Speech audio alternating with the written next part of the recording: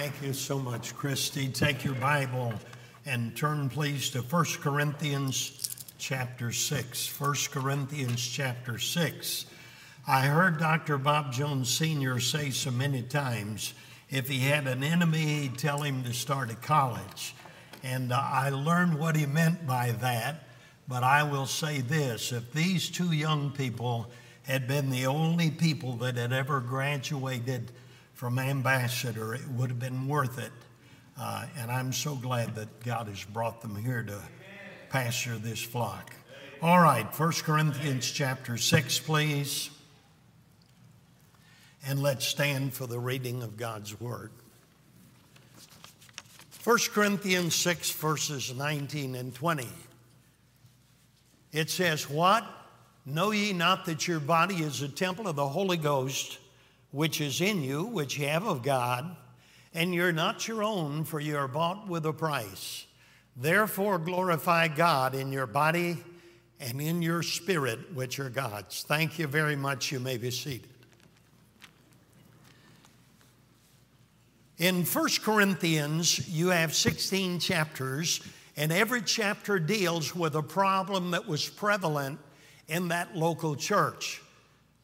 But therefore, you have a number of rebukes throughout the entire book of 1 Corinthians. But I don't think there's any greater rebuke than he gave them but what we find in our text. Now, notice again what it says. What? Now, in this King James Bible, there's a question mark after the word what. I have some King James Bibles that have an exclamation point. And I believe rightly so. It's almost as though Paul says, what? And then he slams down on the pulpit. He's trying to get an exclamatory thought home to them. And he says, "Know ye not that your body is a temple of the Holy Ghost, which is in you, which you have of God, and you're not your own." Now that's what I want to speak to you about this morning. You belong to God. Ladies and gentlemen, nobody in this building probably would reach over and pickpocket his neighbor. Now, maybe as I look around, I ought to qualify that. But probably nobody would go next door and steal from his neighbor. But I venture to say that we have a number of people in this auditorium. Every day of your life, you live independently of the will of God, and you think nothing of it. You don't have a right to do that. I want to say the biggest crook in the Atlanta area is not the person who's in the penitentiary for grand larceny. But the biggest crook in this area is a man, woman, boy, or girl who sits in a service like this, and you realize that God has a claim on your life, and you live and act independently of the will of God. You don't have a right to do that, folks. You belong to God. Very simply this morning, 3 reasons why you belong to God. Number 1, you are God's through creation. Genesis 1 and verse 1. In the beginning, God created the heavens and the earth. By the way, you cannot believe Genesis 1:1 and believe in organic evolution. You know why? Because the word create means to make out of nothing. There was nothing there. There was no one-celled amoeba there. And God spoke the worlds into existence. Hebrews 11 and verse 3. Through faith, we understand that the worlds were framed. How? By the word of God. So that the things which are seen were not made of things which do appear. So you cannot believe Genesis 1:1 and believe in organic evolution. William Jennings Bryan had it right when he said, if evolution wins, then the Bible goes. Now, folks, you don't believe evolution and the Bible. You believe evolution or the Bible. Have you ever thought about evolution from the monkey's viewpoint? Now, think of this. 3 monkeys sat in a coconut tree discussing the things as they're said to be.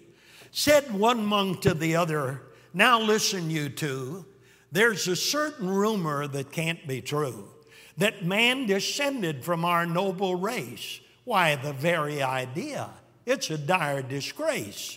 No monkey ever deserted his wife, starved her baby, and ruined her life. And you've never known a mother monk to leave her babies with others to bunk, or pass them on from one to another till they hardly know who is their mother. And another thing you'll never see is a monk build a fence around a coconut tree and let the coconuts go to waste, forbidding all other monks to taste.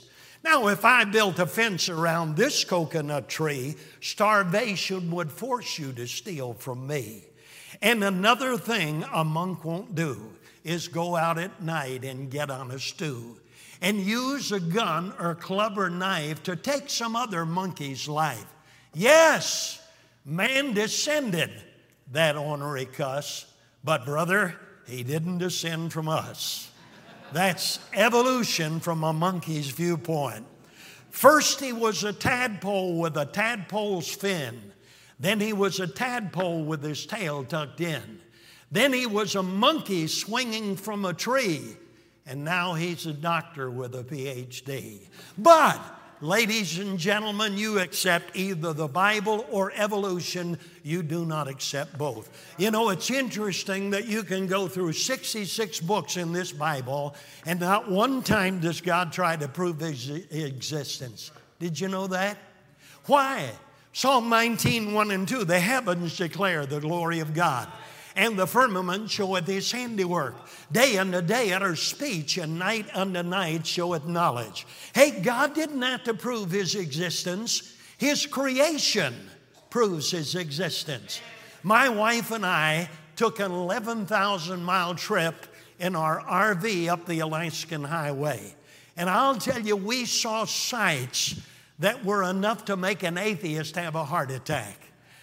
You can't explain the Canadian Rockies, ladies and gentlemen.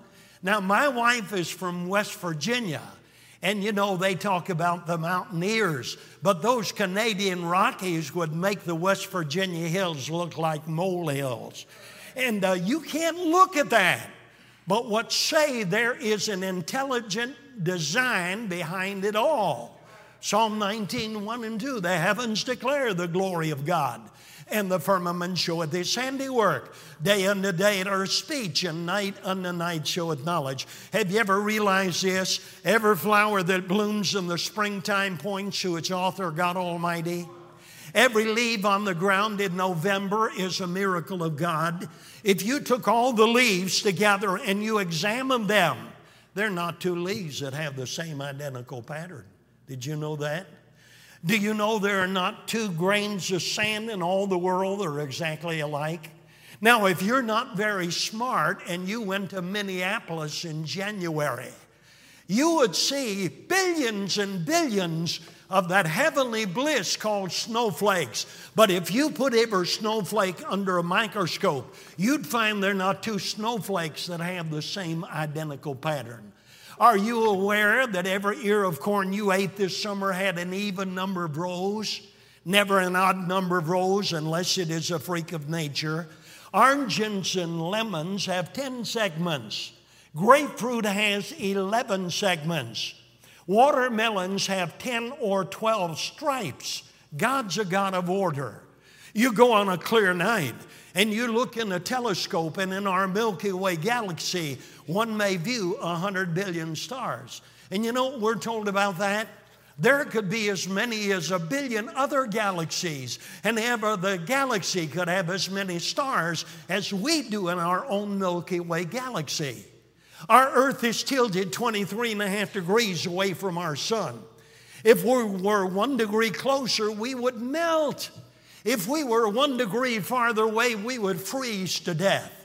Our Earth is 8,000 miles in diameter. It is 25,000 miles in circumference. But if you cut a hole in the center of our sun, you could put 1,200,000 Earths inside of our sun, and they would still have room to rattle around. While our Earth is 8,000 miles in diameter, our sun is 1 million miles in diameter. But ladies and gentlemen, the sun is a star is a small entity compared to some of the other surrounding bodies. There is a star close by the name of Epsilon. And you could put 30 billion suns inside of the star Epsilon. And you try to make me believe that that all happened by the process of organic evolution. I'm sorry, I'm too intelligent to believe that. That's like saying I took a handful of watch parts and I threw them up in the air, and 1 million years later I came down with a Seiko watch. Isn't that dumb? That's like saying you went up with a plane load of bricks, you opened the doors and the bricks fell out, and you came out with Canaan Baptist Church. Every building has to have a builder. Every design has to have an architect. And God spoke the worlds into existence, and He holds them up there by the word of His power. And then I think about man. David went out on a starry moonlight night. He looked at the Big Dipper, the Little Dipper, the moon and the stars. He was aghast within himself. And in Psalm 8, 3 through 6, he said, when I consider the heavens, the work of thy fingers, the moon and the stars which thou hast ordained, get it. What is man that thou art mindful of him? Oh, the Son of Man that thou visitest him. Thou hast made him a little lower than the angels, and hast crowned him with glory and honor. Thou madest him to have dominion over the works of thy hands. Thou hast put all things under his feet. And when David viewed the handiwork of God, he felt so minuscule, and he said, what is man that thou art mindful of him? Ladies and gentlemen, that's the thing that thrills my heart. God has not centered His affection on the beasts of the field. He has not centered His affection on the star Epsilon. He centered His affection on you and on me. And if we had been the only people ever been born, Jesus would have left the royalties of heaven, walked a sin-cursed earth, and gone to an old rugged cross for you. He's a God of the individual. Now, I think about man in relationship to the beasts of the field. The beast of the field is a two-parted being. It has a mind and a body. You, ladies and gentlemen, are a tripartite being. You have a mind, a body, and a spirit. 1 Thessalonians 5:23. And that spirit makes you unique of all of God's creation. Think of this. Animals don't commit suicide. Only man commits suicide. Now, I had a dog that ruined 2 carpets, and I prayed it'd commit suicide. But man, only man commits suicide. Why? Because there is what is called the law of diminishing returns. What does that mean? All right, here's a God-shaped vacuum, and a young man is trying to fill that God-shaped vacuum. So he tries a cigarette. That doesn't do it. He tries a whiskey. That doesn't do it. He tries drugs. That doesn't do it. He tries money. That doesn't do it. He tries immorality, and that doesn't do it. So many times he winds up committing suicide. And only God can fill that God-shaped vacuum. I think about man. Do you know you and I are living in a body of 1,000,000 miracles? Do you know that in your body there are 208 bones? Now, if evolution were a fact, what is to guarantee that when you were born, one arm would not be 5 feet long and the other arm 5 inches long? Hey, if evolution were a fact, what is to guarantee that your nose would not be where your navel is? Or your eyes would not be on the bottom of your feet? And if you talk to anybody and you look them in the eye, both of you'd have to raise your foot. Think of that. God's a God of order. Do you know that in your body there are 10,000 miles of blood vessels? Diameter of the earth, 8,000 miles. In your body there are 10,000 miles of blood vessels. In your ear there are 24,000 strings. If one of those strings is damaged, your hearing is impaired. And then I think about your brain. Now that's another matter with some of you. Some of you young people will bring your report card home, and your dad will look at that and he'll say, son, you don't have any brains. All right, here's what you need to tell him. You need to say, Dad, I've got a brain that consists of 14 billion cells. He'll say, well, why don't you use it? See? And if the right cell is damaged, you, my friend, are a candidate for a mental institution. No wonder David had to say in Psalm 139, verse 14, I'm fearfully and wonderfully made. Now, here's the question of the ages. Why did God put you and me down here on planet Earth? Why? I read about a multi-millionaire in England who lived his 80-plus years, spent his mega millions of dollars for one reason, to perfect the spotted mouse. Must have been related to Vice President Gore, but he spent his 80-plus years, spent his mega millions of dollars to perfect the spotted mouse. You say, my, what a fool. All right, let me ask you a question. I'm from near Charlotte, North Carolina, and you are aware that Michael Jordan is part owner of the Charlotte Hornets now. And in his Hall of Fame speech, he mentioned that he may unretire again. And he's won 6 world championships in basketball. So the Hornets really need him. And say he leads the Hornets to their 7th world championship. And he fulfills the desire of his heart. Do you know that he was in the Chicago White Sox chain? And he's always wanted to play Major League Baseball. So hypothetically, he gets elevated to playing for the White Sox, leads them to a World Series championship. He makes $100 million in endorsements every year and dies without Jesus Christ. I want to ask you, has Michael Jordan done anything more than live to perfect the spotted mouse? I say not. Now, here is why God put you and me down here on planet Earth. Isaiah 43 and verse 7. Even every one of you that is called by my name, I have created him, get it, for my glory. I have formed him, yea, I have made him.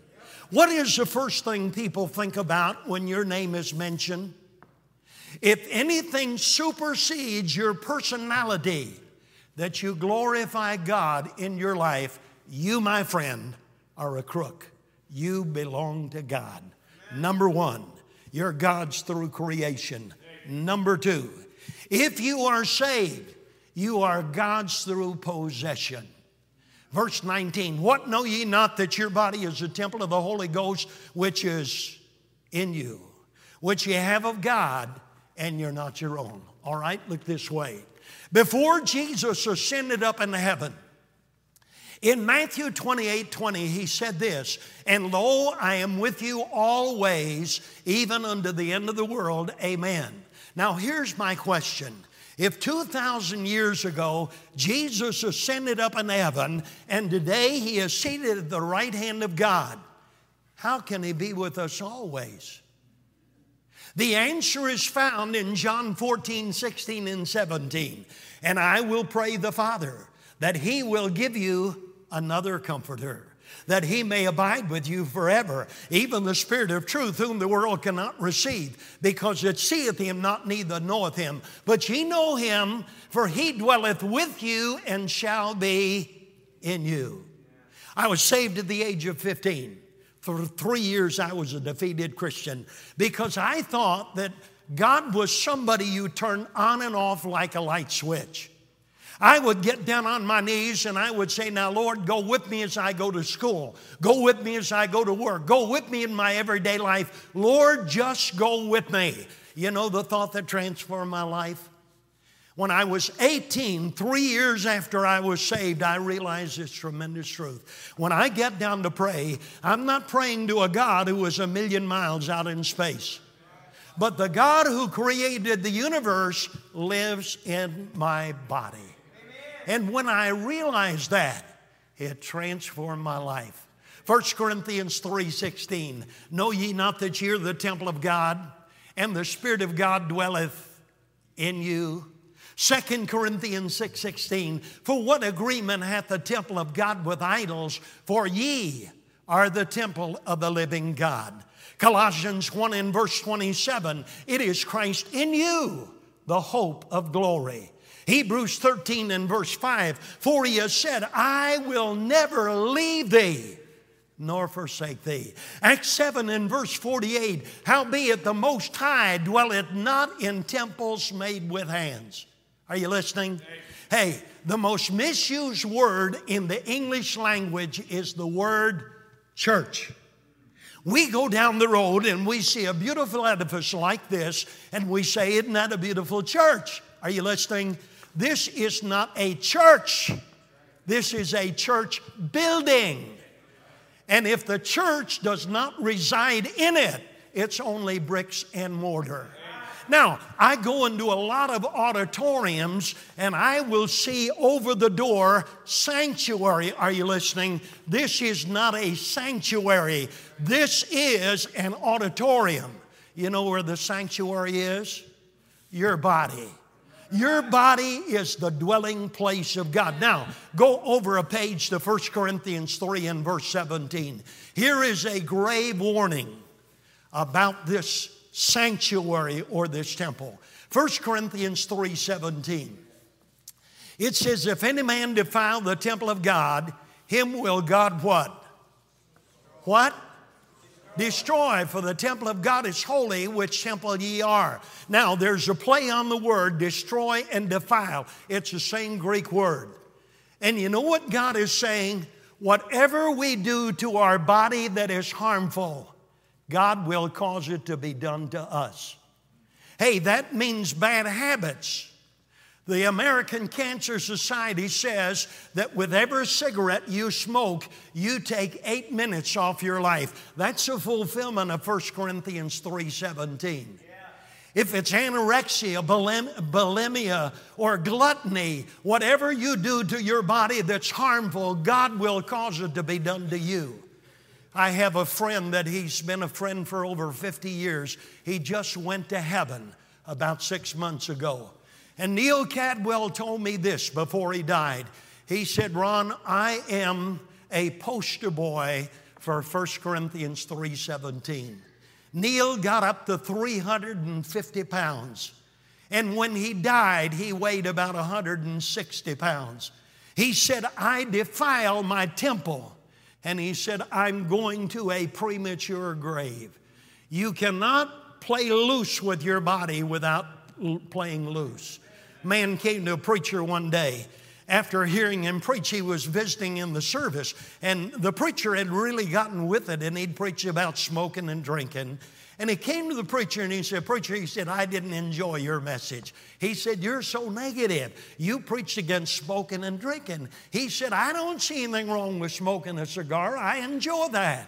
And he said, I'll be honest with you, I'll take an occasional drink. He said, well, I'll tell you what you ought to do.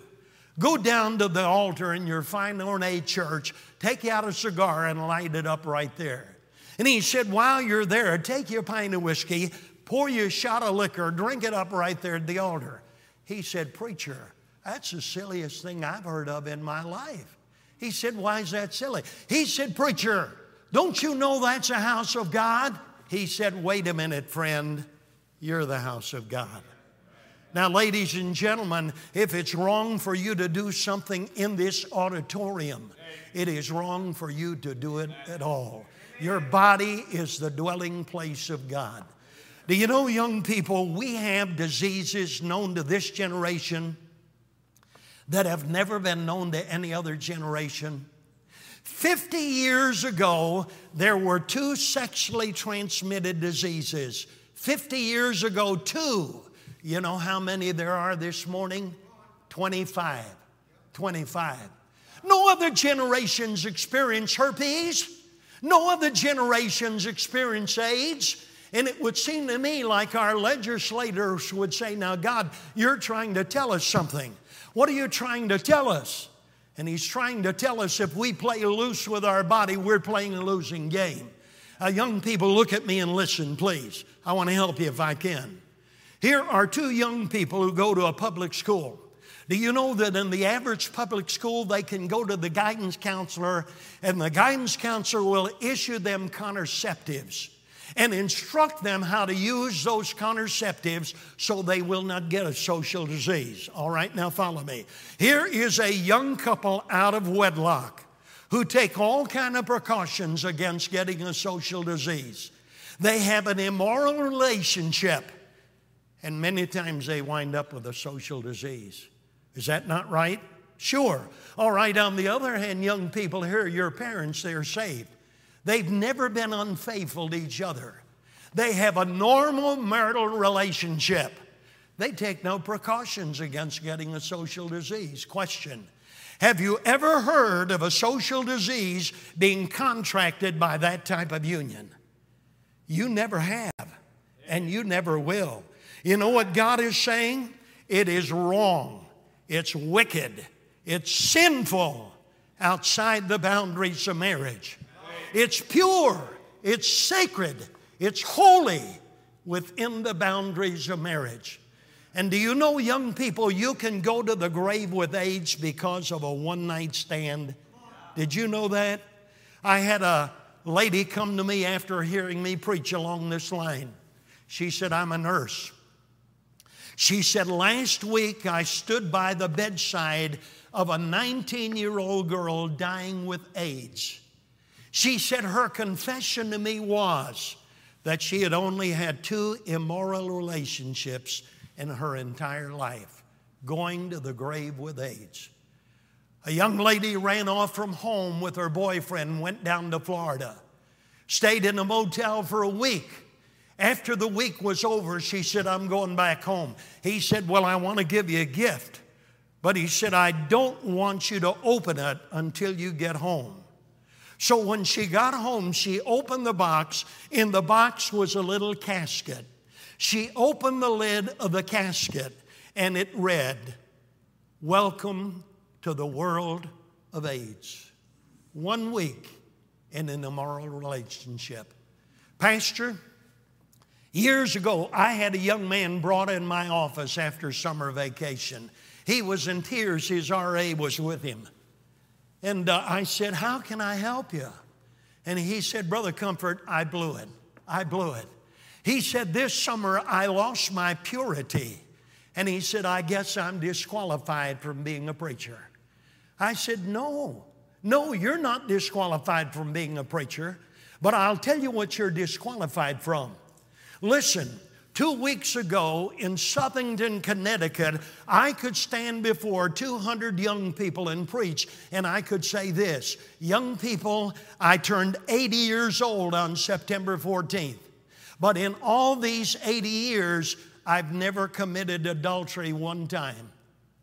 And I can stand there and challenge them to say, listen, keep your body pure till you stand at that marriage altar.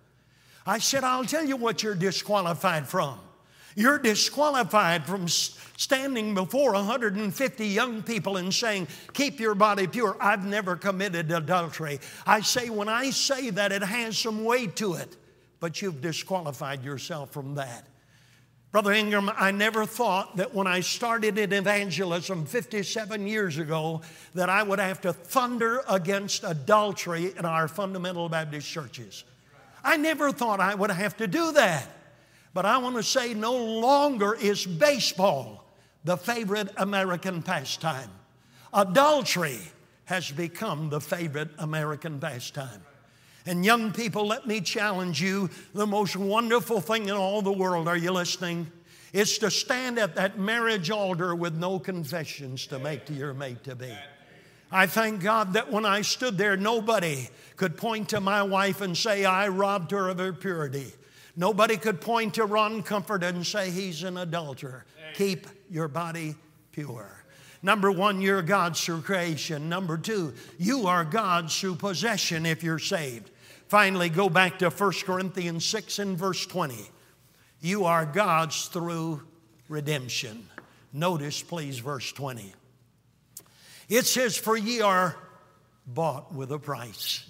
Therefore glorify God in your body and in your spirit, which are God's. You are God's through redemption. Galatians 4 and 5. But when the fullness of the time was come, God sent forth his Son, made of a woman, made under the law, to redeem them that were under the law, that we might receive the adoption of sons. Now, in closing, there are two things I want you to notice about redemption from the word bought.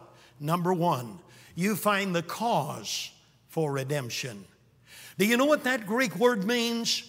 To buy back from a slave market. Ladies and gentlemen, that's why we need to be saved. Because we were born in a slave market of sin. Romans 6:17, we were the servants of sin. Romans 7:14, but I'm carnal, sold under sin. Ephesians 2 and verse 3, and we were by nature the children of wrath, even as others. John 8 and verse 34, whoso committeth sin is the servant of sin. Romans 3:10 through 13, as it is written, there is none righteous, no, not one. There is none that understandeth, there's none that seeketh after God. They are all gone out of the way, they are together become unprofitable. There is none that doeth good, no, not one. All right, now let me encourage you young parents. A lot of times we teach our children to parrot phrases because we want them to get saved as early as we possibly can get them saved. And we get them to parrot phrases like, yes, I'm a sinner. Yes, Jesus died for me. Yes, I want him to come into my heart. And many times they go through that whole scenario, never seeing themselves as a dirty, hell-deserving sinner. Now, folks, if you have never seen yourself that way, you cannot be saved. Young people, listen to me. If your mom and dad say, son, you made a profession when you were a little boy, but you say, Mom and Dad, I don't remember one thing about it, then probably you need to be saved. I was preaching in Lansdale, Pennsylvania years ago. And during the meeting, we had a ladies' luncheon. It was an evangelistic luncheon. We encouraged the ladies to bring somebody from their work to the service, and I'd preach a simple evangelistic message. So I did. I gave the invitation. 23 ladies came down the aisle to get saved. After we were dealing with some of them, somebody came to me and said, Brother Comfort, there's a lady getting ready to leave this morning, and she is really upset. Would you go back and talk to her? I said, I'd be glad to. So I hurried back to the back, and I took out my hand. I said, ma'am, thank you for being here. I said, your presence was an encouragement to us. I said, now we've got Wednesday night, Thursday night, and Friday night left in the meeting. Would you honor us with your presence? She said, I'm not coming back to this church anymore. I said, why? I said, did somebody mistreat you? I said, weren't the people friendly? She said, listen, you intimidated me. I said, ma'am, would you mind explaining that I intimidated you? She said, why? You made me feel like I was a sinner. Well, she got the message, didn't she? She said, I'll have you know my mother was a good woman. I said, in all due respect to your mother, you're not saved because you had a good mother. She said, I want you to know I've always been religious. I said, ma'am, if you got to heaven by religion, Jesus died as a fool on Calvary's cross. And she went out that day as lost as Judas Iscariot because she would not admit she was a sinner. The cause, bought from a slave market. Number two, the cost. We're bought with a price. Hallelujah. The precious blood of Jesus Christ. Matthew 26:28. For this is my blood of the New Testament, which is shed for many for the remission of sins. Hebrews 9 and verse 20 saying, this is the blood of the covenant, which God hath enjoined unto us. Hebrews 9:22. Almost all things are by the law purged with blood, and without the shedding of blood is no remission. Hebrews 13 and verse 12. Wherefore Jesus also, that he might sanctify the people with his own blood, suffered without the gate. Ephesians 1 and verse 7, in whom we have redemption through his blood, even the forgiveness of sins, according to the riches of his grace. Hallelujah. for the blood of Jesus Christ. Now in closing, take your Bible and turn to Isaiah 53, please. There is enough blood in Isaiah 53 to save every Jewish person on the face of planet Earth. Folks, if I did not believe the Bible for any other reason, intelligence would force me to believe the Bible on the basis of Isaiah 53. Why? It was written 700 years before the birth of Jesus Christ. I want you to tell me who you see in Isaiah 53. 700 years before the birth of Christ, all right? Notice, who hath believed our report, and to whom is the arm of the Lord revealed? For he shall grow up before him as a tender plant, and as a root out of the dry ground. He hath no form nor comeliness, and when we shall see him, there's no beauty that we should desire him. He is despised and rejected of men, a man of sorrows and acquainted with grief, and we hid as it were our faces from him. He was despised, and we esteemed him not. Surely he hath borne our griefs and carried our sorrows, yet we did esteem him stricken, smitten of God, and afflicted. Get it? But he was wounded for our transgressions. He was bruised for our iniquities, and the chastisement of our peace was upon him. And with his stripes we are healed. All we like sheep have gone astray. We have turned every one to his own way. And the Lord hath laid upon him the iniquity of us all. He was oppressed and he was afflicted, yet he opened not his mouth. He is brought as a lamb before the slaughter, and as a sheep before her shears is dumb, so he opened not his mouth. He was taken from prison and from judgment, and who shall declare his generation? He was cut off out of the land of the living, and for the transgression of my people was he stricken. Get verse 10. Yet it pleased the Lord to bruise him, for he hath put him to grief. When thou shalt make his soul an offering for sin, he shall see his seed, he shall prolong his days, and the pleasure of the Lord shall prosper in his hand. Get verse 11. He shall see the travail of his soul, and be satisfied. Look this way. Can you fathom that? They put Jesus on the cross at 9 o'clock in the morning. From 9 o'clock till 12 o'clock, the sun beat down upon his parched body. And he cried out, I thirst. And they gave him vinegar to drink.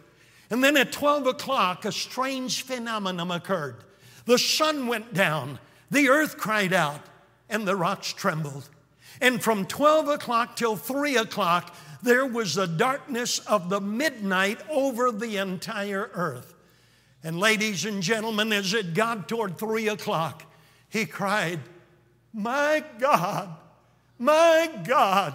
why hast thou forsaken me? Do you remember reading in the Gospels before the cross where Jesus addressed his Father as my God? He never did, folks. It was always, Father, do this, Father, do that. He never called him my God until he hung on the cross. Why did he call him my God rather than Father? Because at that time, Jesus did not have a father. He who was his father had turned into his judge, because your sins and mine were upon Jesus Christ. And God, being a holy God, regardless of his love, could not look upon his son. And then, ladies and gentlemen, as it got toward 3 o'clock, he cried the most triumphant word that has ever been uttered. He cried, Tetelestai, which means it is finished.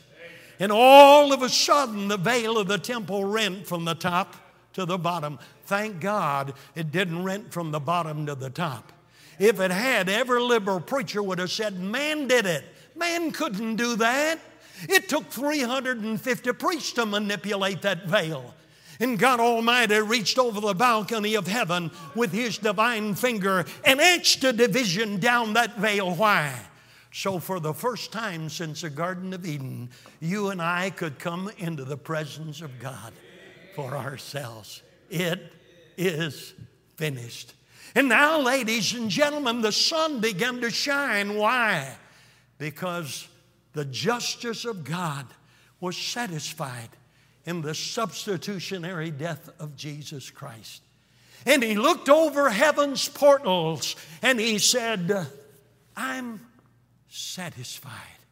He shall see of the travail of his soul and be satisfied. And by his knowledge shall my righteous servant justify many, for he shall bear their iniquity. Therefore will I divide him a portion with the great, and he shall divide the spoil with the strong, because he had poured out his soul to death. He was numbered with the transgressors, and he bare the sin of many, and he made intercession for the transgressors. Question: who do you see in Isaiah chapter 53? I see Jesus. Jesus, Jesus. Sweetest name I know. Fills my every longing. Keeps me singing as I go. A farmer drove a team of high-stepping horses into a North Carolina town on a Saturday. He hitched his horses to a hitching post and he started to enter a store. Something frightened the horses and they ran wildly down the road. The farmer, not thinking about his own life, ran in between the horses, tried to bring them to a halt. But they rose on their haunches and they came down upon the man's body. There the man lay broken and bleeding. A crowd hovered around the man and somebody said, "Sir, why did you give your life for this team of horses?" The dying man's words were these: "Look in the wagon." They hurried to the wagon, they pulled back the cover, and there they saw a little boy asleep on the hay. The next day, as they buried this heroic father, no one dared to say that the price was too great. Oh, my friend, he died for you. He died for me. His blood can atone for all our race. What wonderful love that came from above to suffer and die in our place. I hear the Savior say, "Thy strength indeed is small. Child of weakness, watch and pray. Find in me thine all in all." Jesus paid it all to him I owe. Sin had left the crimson stain. He washed it.